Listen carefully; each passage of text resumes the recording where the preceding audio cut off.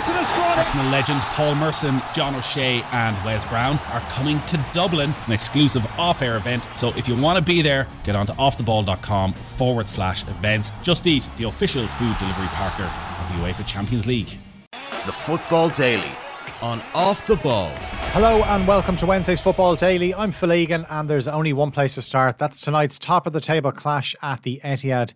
Premier League champions Manchester City host league leaders Arsenal. Arsenal have a 5-point lead, but history would suggest the gap will be cut to 2 points tonight. City have also played 2 games less. I say that because City have won all 6 home games against Arsenal under Pep Guardiola.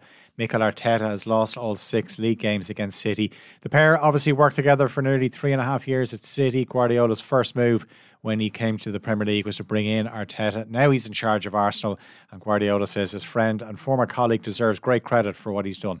It's obvious, so it's a reality. So at the end, have to change, because I think when you talk about the word about manager, so I'm a trainer, football trainer. I'm not a manager, so I handle what happened. So I had the feeling that Mikel changed the structure of the club, mentality of the club, not just 4-3-3 or 4-2-3, or this build up, or long balls, or whatever. So a lot of decisions, changed a lot of players, and it was incredible, bit supportive, I guess, from outside. I didn't speak about this with him, supportive for the hierarchy of the club, and that's why the success is there.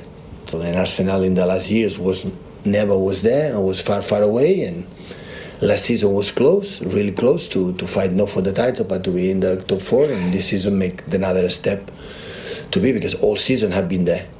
No, we are there at the end of the last 1 month, 2 months, but all season have been there. So that means the consistency have been impressive, have been really good. City's main injury concern is defender Nathan Ake, who missed the FA Cup semi-final win over Sheffield United due to a hamstring injury. No William Saliba for Arsenal due to a back problem. Granit Xhaka faces a fitness test. He missed Friday's draw with Southampton due to illness.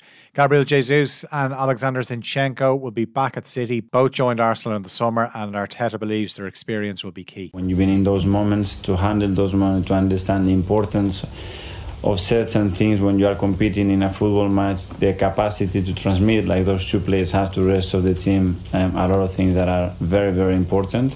And then the rest, sometimes is the best, but some of them, they are young, but they play a lot of games already. Kick-off at the Etihad is 8 o'clock. 3 other games as well. West Ham are at home to Liverpool. The Hammers are 6 points clear of the relegation zone. Their form has improved. They picked up 7 points from their last 3 league games. Ibrahima Konate is a doubt for Liverpool due to a minor injury. Jurgen Klopp's side have a chance to go 6th with a win. They're looking to make it 3 wins in a row, as well as back-to-back away wins. But the Liverpool boss says they still have plenty to improve on.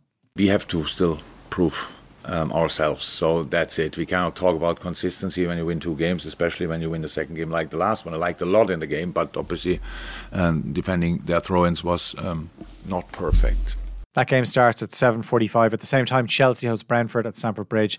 It's 11th against 10th. Chelsea are still looking for that first win under Frank Lampard. They've actually lost all 4 matches since his return. Mason Mount and Reece James are both expected to miss the rest of the season. Kai Havertz is also unavailable for tonight.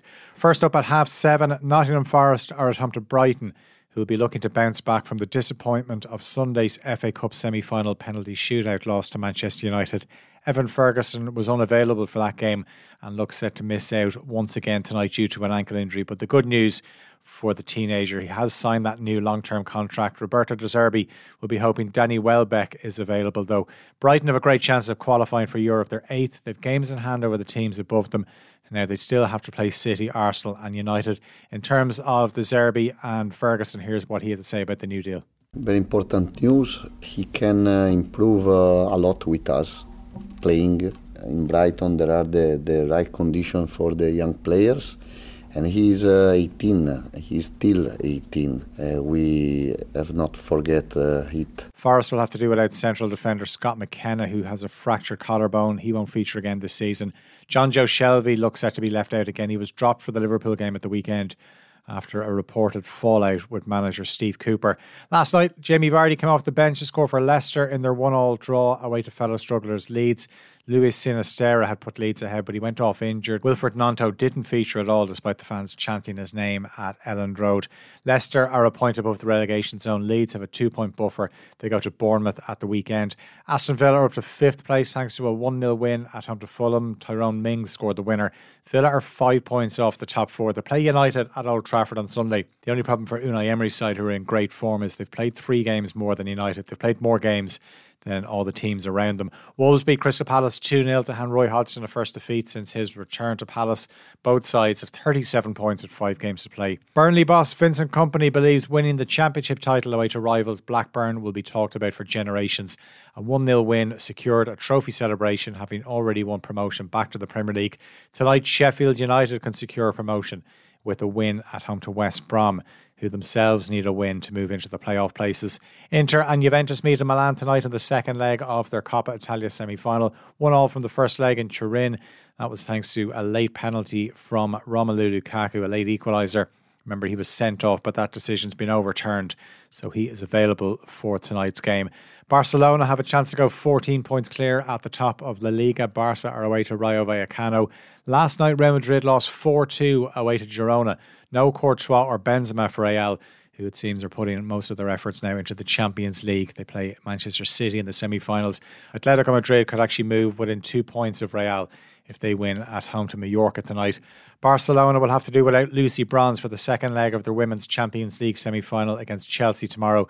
The England international was forced off with a knee injury during the first leg on Saturday and has since undergone a minor operation, but it looks like it's just a case of a few weeks out and the World Cup won't be an issue like it will be for several of her English teammates.